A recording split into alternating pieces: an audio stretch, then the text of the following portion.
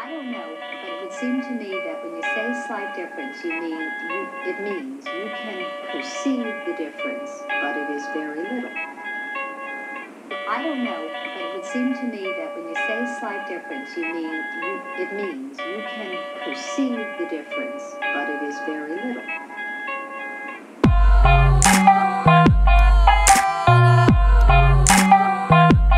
I was asked by Ian Moss quite a long time ago now, and sorry about this, Ian, that it's taken me so long to get around to it, what my favourite piece of design is. And what my favourite piece of design is across areas such as graphic design or communication or architecture. And because this is a new thing for this format of AADA, I've never answered somebody's question before. But Ian is a good friend, and it's a good question. So I'm going to do my best to answer it here. So let's give it a try. This is AADA, and I'm Craig Burgess.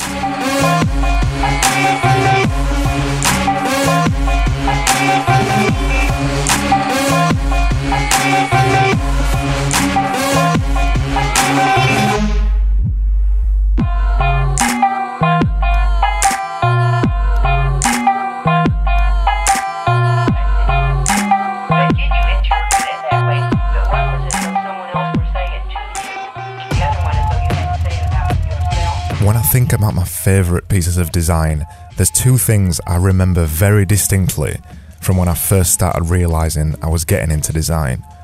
One of them I only realised retrospectively, and the second one was my first love of graphic design. Let's start with the retrospective one. I've spoken about this way back in episode 81, the episode I called The Design Disease. I mentioned the WWF logo, the World Wrestling Federation at the time, not the World Wildlife Fund. And at that time in my teens, I was mega into wrestling, and I used to love reproducing their logo with a marker pen over and over.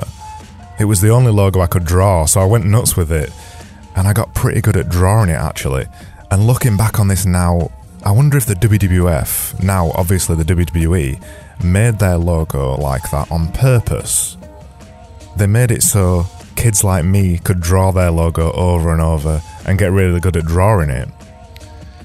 And it's something I've long since had in my head, and I can't remember who said this, but the two things I've long since thought about logo design is it should be simple enough so anybody can draw it, and it should be able to fit on a postage stamp.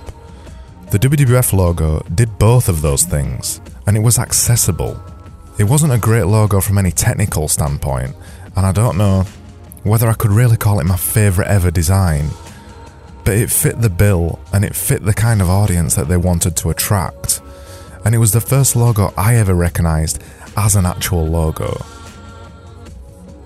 Logos have long since been a part of design for me that's one of my favourites.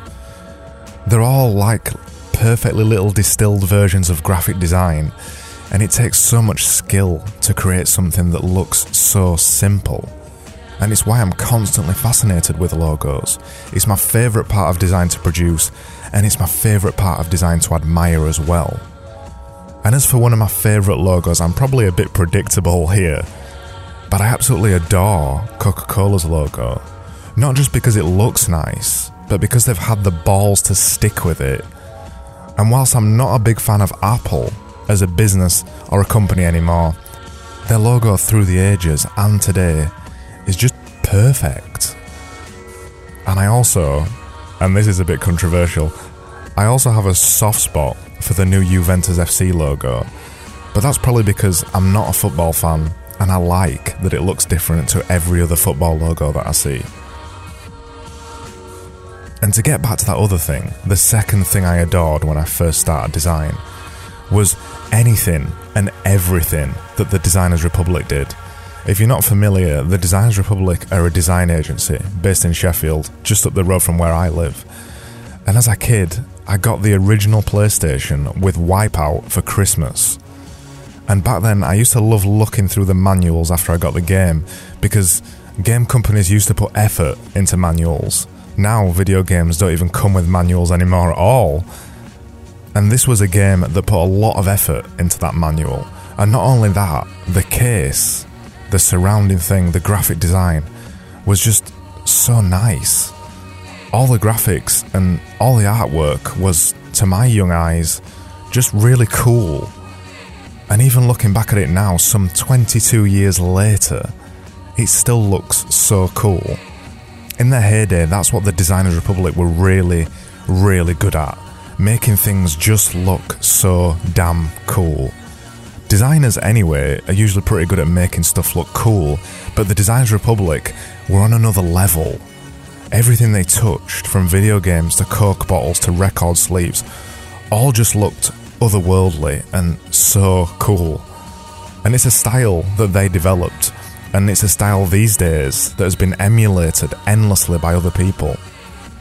But some of the originals who worked there in that golden period, like Michael C. Place, still create really cool looking stuff to this day.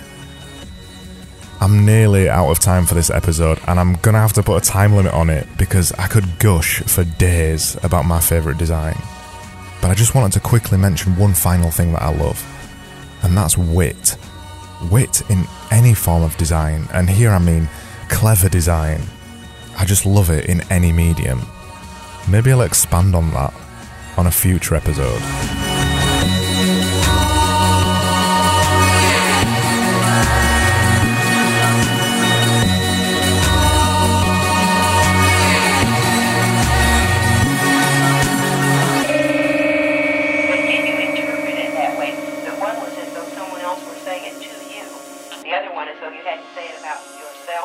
This was AADA, and I'm Craig Burgess. Okay, yeah. I don't know necessarily that I didn't force you to take one versus the other. I just wanted to understand how you were interpreting the word. Well, the words themselves, the size of the words were something else as well. Yeah, well, one can assume that the size, would be